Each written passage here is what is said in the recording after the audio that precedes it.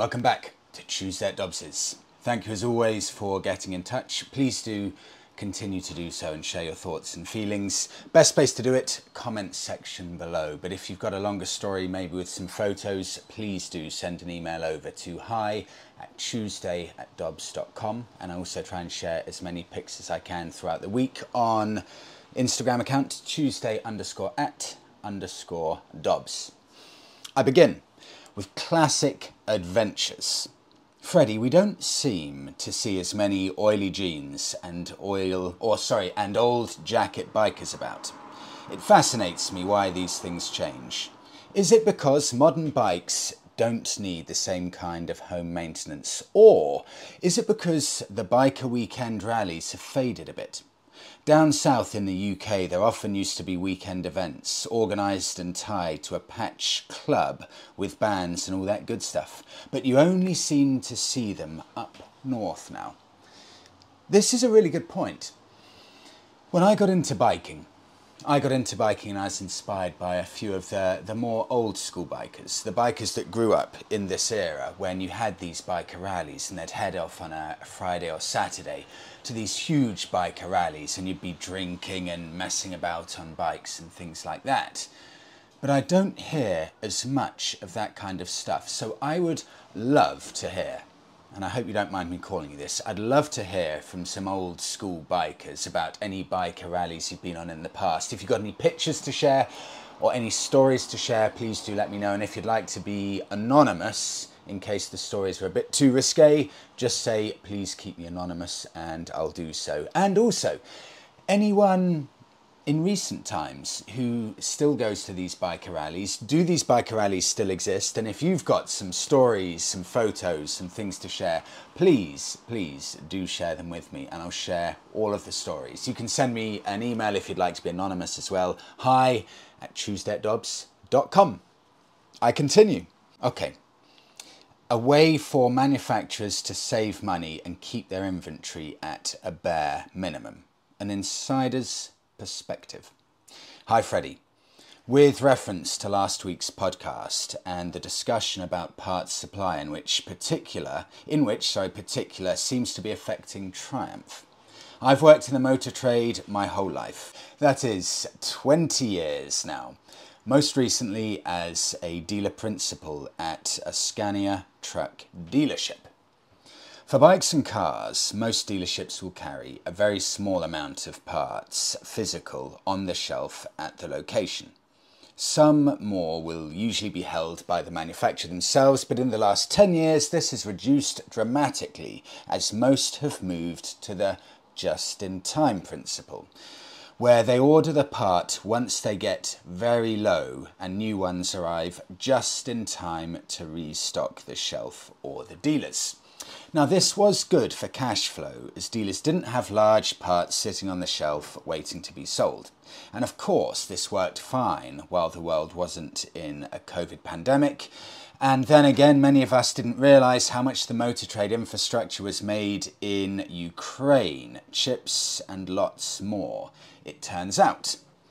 Some manufacturers have been able to adapt faster than others and either change suppliers or bring on multiple new ones to keep up with demand. Now I suggest maybe that's what's happened with Triumph. The areas of the world it gets its parts from may have been more affected than others. In trucks, just to an end, as a franchise truck dealership, we are contracted to keep £1 million in physical stock, whilst almost everything else for all current and previous models goes back at least 15 years. See, this is what really needs to happen in biking. I continue. Goes back at least 15 years. Is kept in the UK at a central hub available for next day delivery. Truck manufacturers have to do this as trucks earn companies a living, and if they can't keep them on the road due to parts supply issues, no one would ever buy that truck again. Matt from Norwich. Great insight, Matt. Thank you. This is one of my favourite conversations, and it always generates a huge amount of polarising input and argument and discussion. how important, and I do like to revisit every so often to share your updated thoughts and opinions on this. How important is it where something is built? From Sam. This is with regards to last week when I said I'm glad that Norton are now occupying the higher end of the market because look, they're made in the UK. So in reality, they are probably always going to have to be more expensive than some other brands not made in the UK, and they don't have the economies of scale. And because there isn't much in the market from British brands occupying that high end of the market, I'm more than happy that Norton are there. And I will pay a premium if something is made in the country of origin, just because it has a little extra weight to it, at least in my eyes. Here are some of your thoughts. From Sam. Freddie, how are Norton, an Indian-owned company, more British than Triumph, a British-owned company? Triumph now turn out more bikes at Hinckley than Norton will ever do on their production lines. £18,000 with some extras for what is, most reviewers consider to be, a quite unrefined bike. I can't deny it looks gorgeous, but there has to be some quality and value at that price. Sam, that's a perfectly fair argument, the first bit.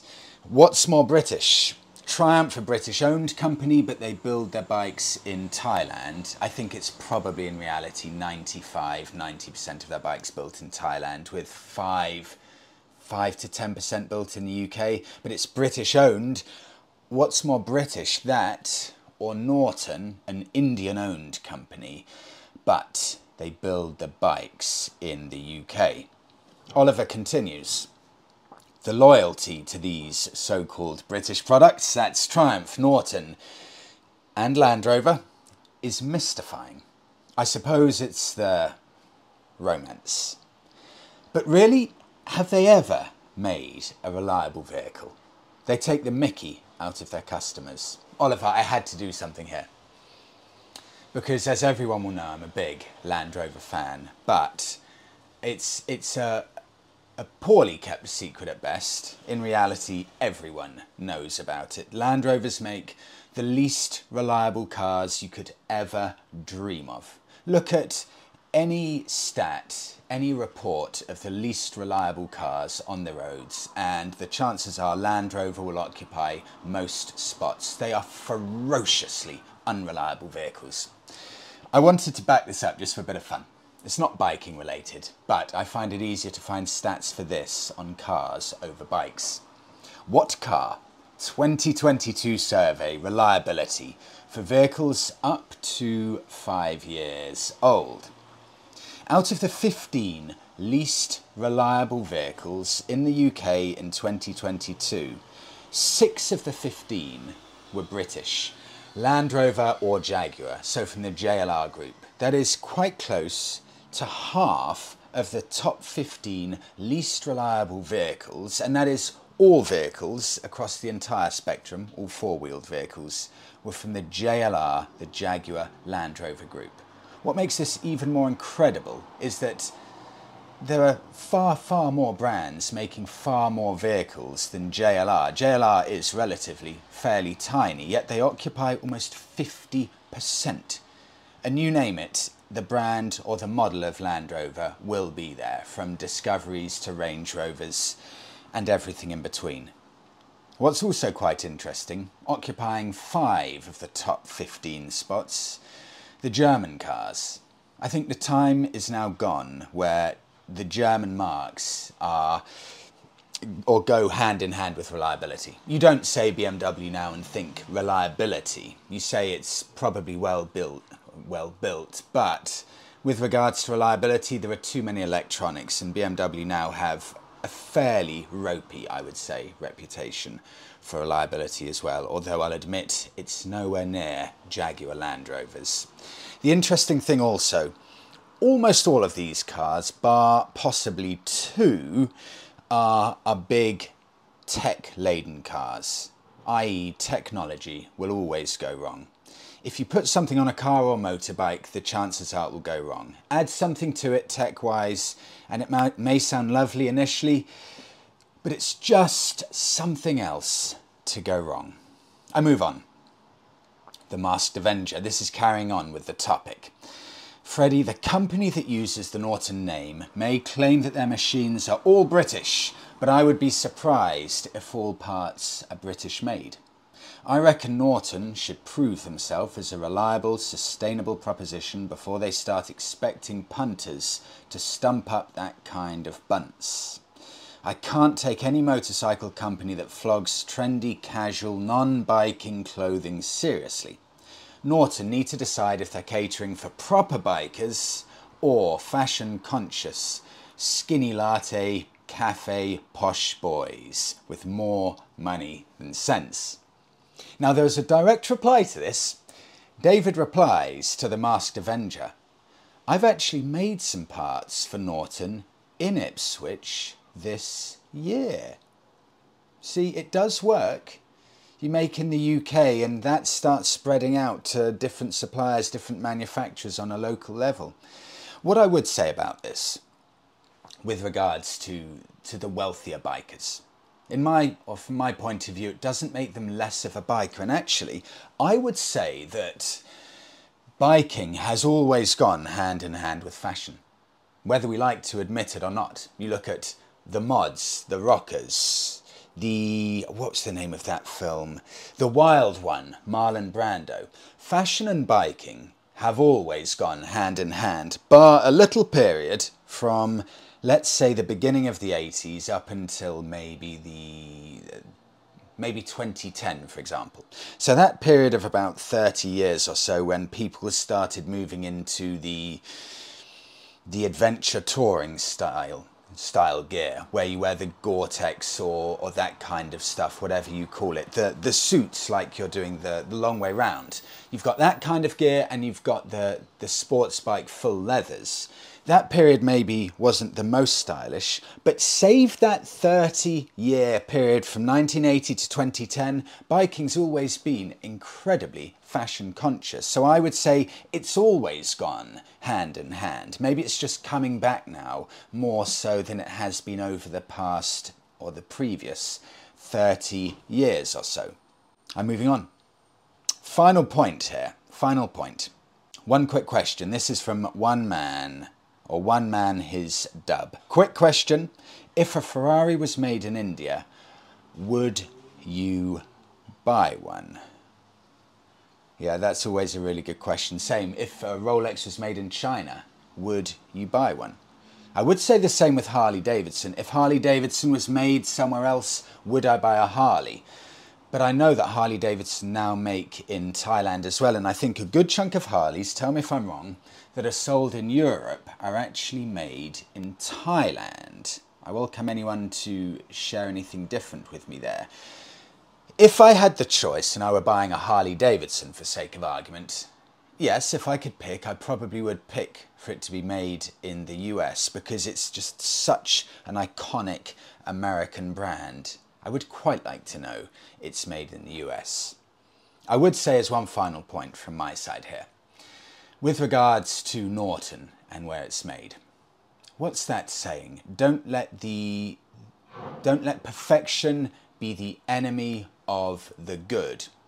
So don't let the fact that Norton may not have all of its parts made in the UK, don't let that be a detrimental factor in the fact that what they're doing is extremely good. They are producing bikes in the UK, and that should be celebrated. So don't let any of the negative parts, whether it's a negative, I don't think it is. For example, if the brakes are made in another country, don't let that tarnish the opinion and the fact that Norton are making bikes in the UK. And that fact should be celebrated, I think. I'm moving on to JK3. Okay, I've done some research on this. Freddie, I live in London, in a relatively nice area, in a house, but I have no garage. I have a ground anchor fitted on my drive and secure both bikes with chains. B-Moto, the insurance company, could not find anyone to insure my bikes as they were not garaged. It seems to me like in London you will struggle to get insurance on a decent bike that isn't garaged, and I had 9 years no claims bonus. JK3, I had a look at this. So, there were 2 or 3 people saying exactly this, that they actually can't get their bikes insured in London. So I thought, what on earth? What on earth is going on here? So I went on to compare the market with my Bonneville. I put my address as Southeast London. I said that my Bonneville was garaged and I live in Southeast London. Fairly dangerous area because it's where I used to live. So there's a decent amount of bike crime there.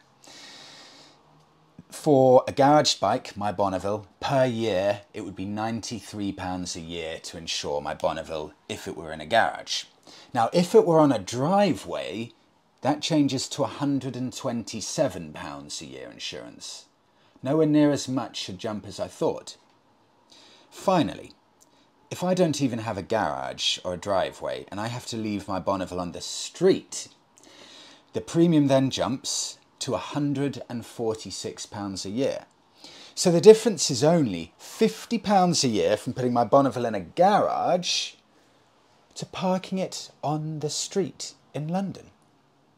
I found that eye-openingly staggering that I only have to pay an extra £50 a year for that. It shows, I guess, that the Triumph, the Bonneville, doesn't really get stolen that much, and the value is in reality so low that it doesn't matter too much. I put the value as £2,800. I found that phenomenal, actually. So then I thought, so what is the issue here? What is JK3 having trouble with? And then I noticed he wrote a specific word here. Will struggle to get insurance on a decent bike. So I thought, okay, let's put a decent bike on here. Let's put a 2016 959 Ducati Panigale on here. Now this will be an appealing bike for the thieves, surely. So, I put that I live in the exact same spot as my Bonneville. In a garage is where I'll lock this Panigale. And how much will that cost me a year? Instead of £93 for the Bonneville, the Panigale will cost me £867 a year. Okay, what if I don't have a garage and I decide to leave it on my driveway? I click again to do the pricing. Uninsurable. There isn't one insurance company that will insure my 959 Panigale in the driveway or on the street. An uninsurable bike unless you have a garage. You've got to be very careful if you live in a big dangerous city what kind of bike you buy. You must check if it's insurable before you do anything, because I didn't realise there'd be such a disparity, such a polarising element to the model of bike you buy. I move on to India. Lightweights rule. Freddie, I write to you from India. Here's the bike as I discuss it. Sunday morning. There's a cold bite and an ominous weight to the air. I put my coat on and get on to my 125cc Suzuki scooter to go and meet some friends. A coffee and some breakfast it will be, I imagine. My friends have other ideas.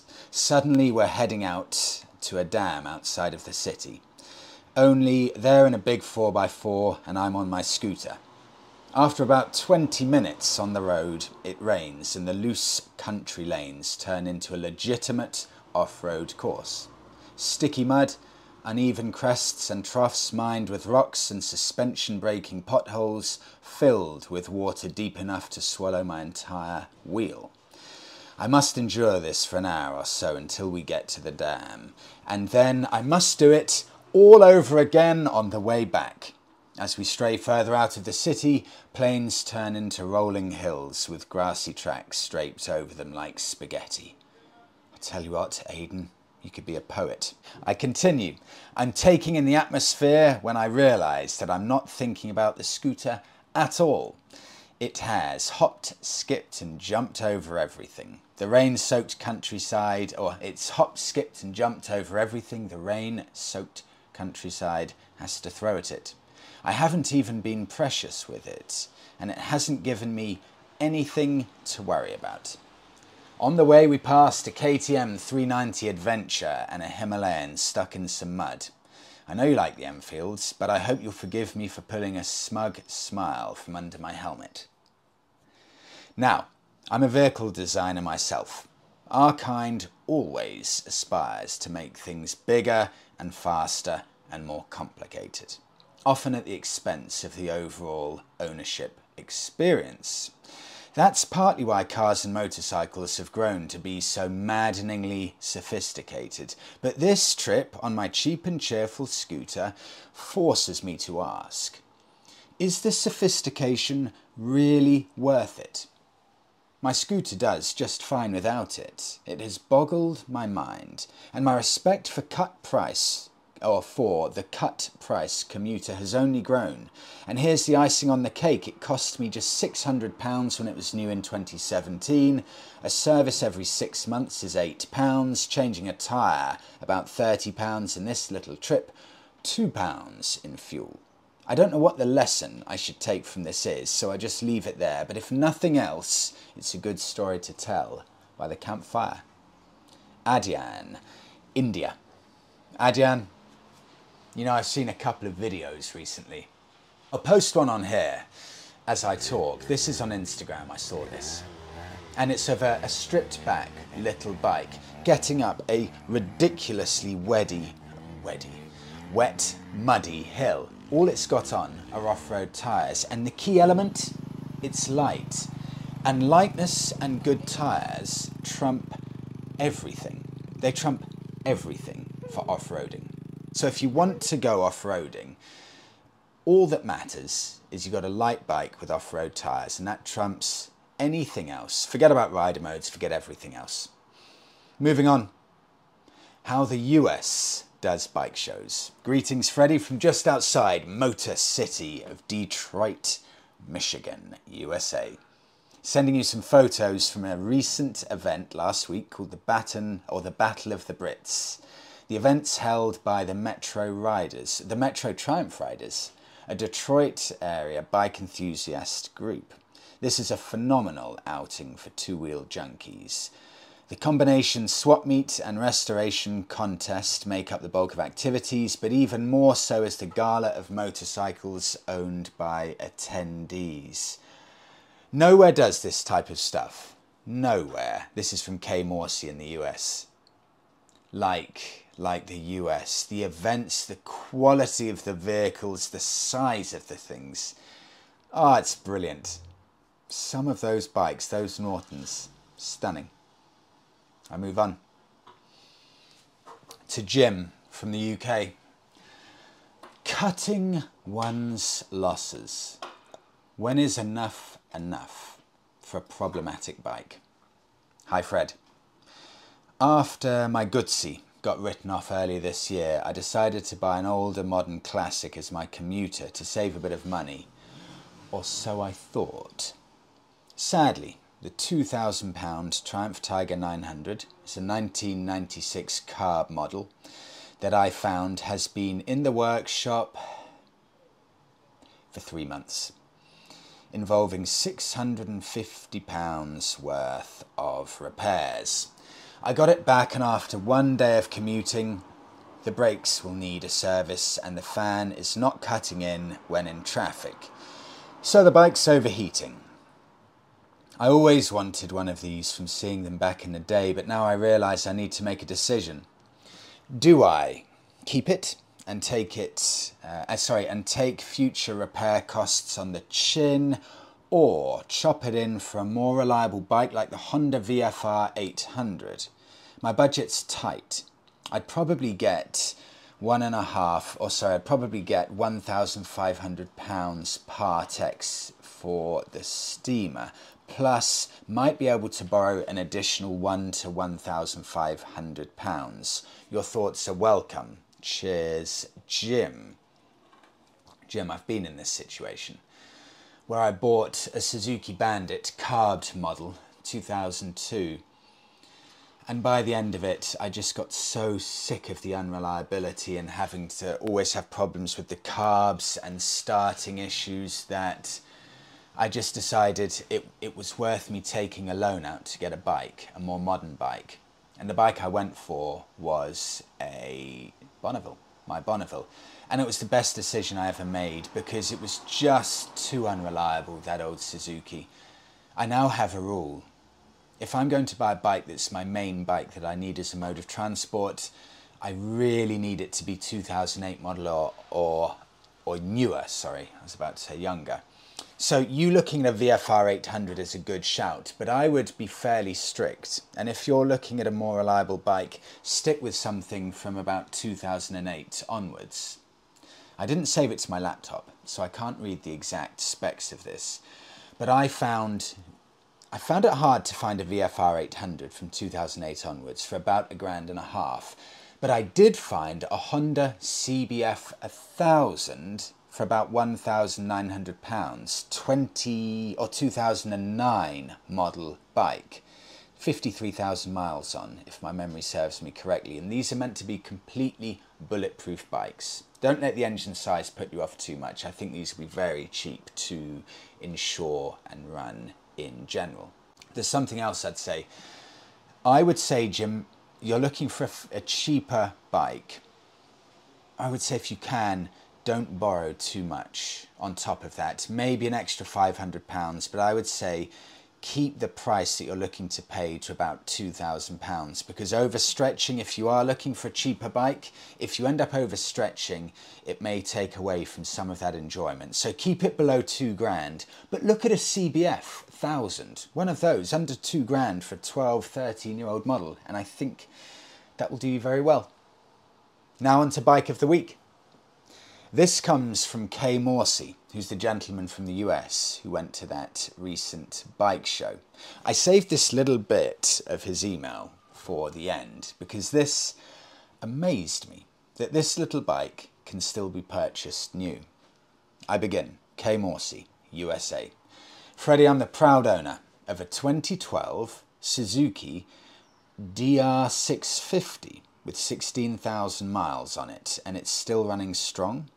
As you probably know, this bike's agricultural, dare I say, utilitarian design has gone basically unchanged since 1996. Part of the attraction, for me, is the simplicity of the mechanical design. You will read similar comments in all of the dual sport forums. There's a certain elegance to how this bike is put together that invites even the mechanically challenged to feel less intimidated about performing basic service and repairs. Successfully working on your own bike leads to better reliability, brand loyalty, and ultimately a stronger bottom line for the manufacturer. I hope some of these mainstream brands pay attention. Kay Morsey, USA. Now, I wasn't familiar with the DR650. I then typed in DR650, and what came up was Suzuki's, this surprised me, Suzuki's USA website, and up pops, brand new, still for sale, for $6,995 or $6,999 US. That's £5,600 sterling for a brand new Suzuki that looks like it should have been discontinued about 12 years ago. And I say that actually in the most positive possible way. It looks brilliant, and it genuinely looks like it hasn't changed the design for 20 years or so. This would sell in Europe. It's a brilliant looking bike. You get a dual sport bike that's got a 650cc engine, as simple and as basic as you could possibly imagine. In fact, it even says, is that true? It's a carburetted bike, air-cooled. Carburetted bike still being sold right now for £5,600 sterling. It's almost worth buying a brand new one, and if you like it enough, taking it over to your country of choice if you're happy to pay the customs duty. If you're looking for one used in the US, you can pick one up for about $4,500, which I believe equates to around about £3,700 sterling. That is quite a tempting little buy. If you fancy one in the UK, you can also find a selection of them from the 90s or so for, depending on price, about £6,000 to £7,000, which shows how well they hold their value, because it's actually cheaper to buy a brand new one in the US as it is to buy a 20 to 30 year old model. Never knew they existed. Thank you for that, and I'll wrap it up there. Thank you so much everyone for listening. Please do carry on to share all of your thoughts and stories. Have a fantastic week all.